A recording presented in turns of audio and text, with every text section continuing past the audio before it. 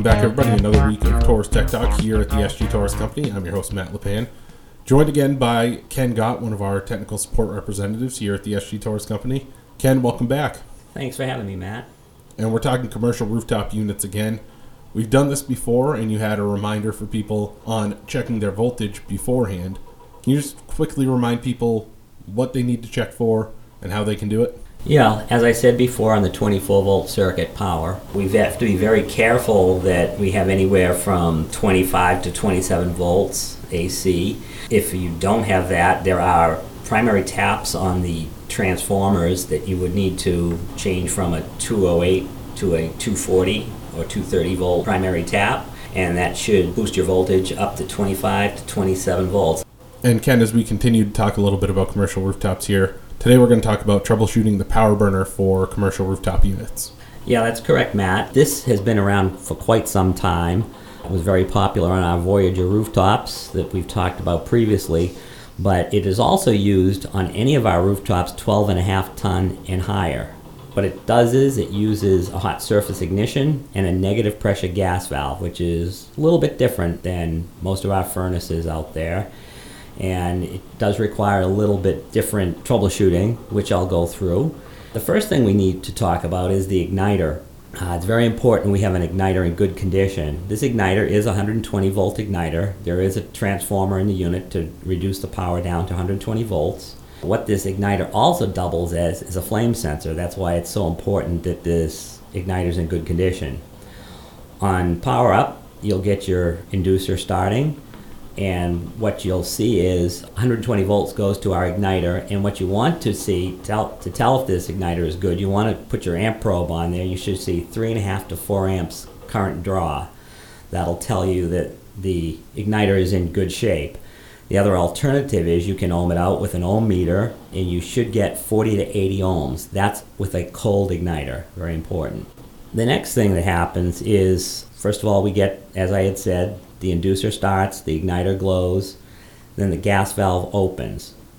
Now what you want to see to make sure, setting gas pressure on these, they do come set from the factory, but it is required to check them on startup or if you're having problems. What you want to see is when the inducer starts, you need preferably a digital manometer that will go negative. And when the inducer starts, you should see a negative 2.5 to 3.5 inches of water column.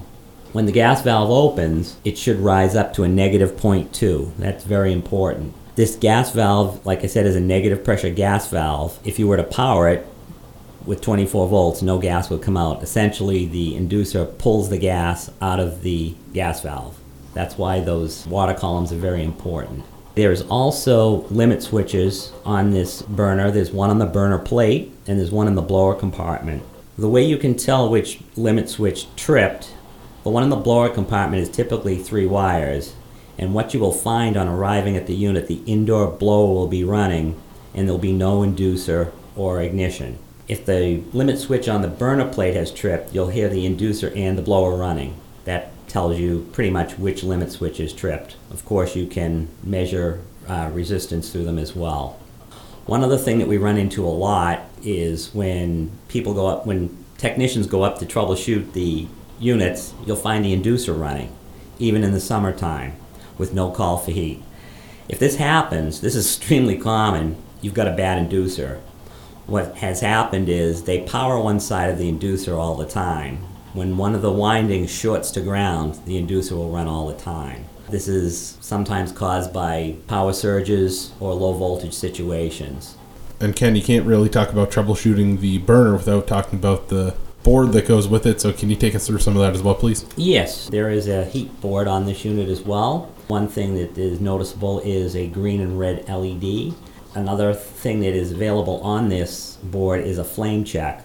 You can actually measure the DC voltage. 1 volt DC equals 1 microamp, which is required to fire the unit off. You must see this current in order for the burner to light off. On the LEDs, there's a green and a red, like I said. When they're both off, it's powered with no call for heat. If there is a call for heat, your green LED will be flashing. Your red LED should be off. The only time the red LED will be on if there's a trouble. Flashing once would be a lockout failure. The unit didn't see flame. If there was no flame signal, the board wasn't seeing a flame signal, you'd be seeing 2 flashes.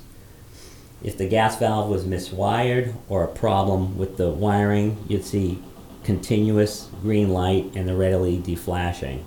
The green LED being off and the red LED on continuous means there's an internal fault in the heat board and it needs to be replaced. Great, and once again, we want to thank Ken. We want to thank him for getting into some commercial applications here. I know that we don't necessarily run through commercial stuff too often, so for all you commercial folks out there, we're thinking about you, and if you have any topics that you'd like for us to go through, make sure to reach out to us. You can either call in and talk to one of our tech guys, or you can reach out to us on social media. We have Facebook, Twitter, Instagram, and LinkedIn. Use the hashtag Taurus Tech Talk and let us know what you want to hear. We want to make sure that we're taking care of you as well as all the residential folks. And for everybody out there, we want to thank you for tuning in. We'll catch you next week on Taurus Tech Talk.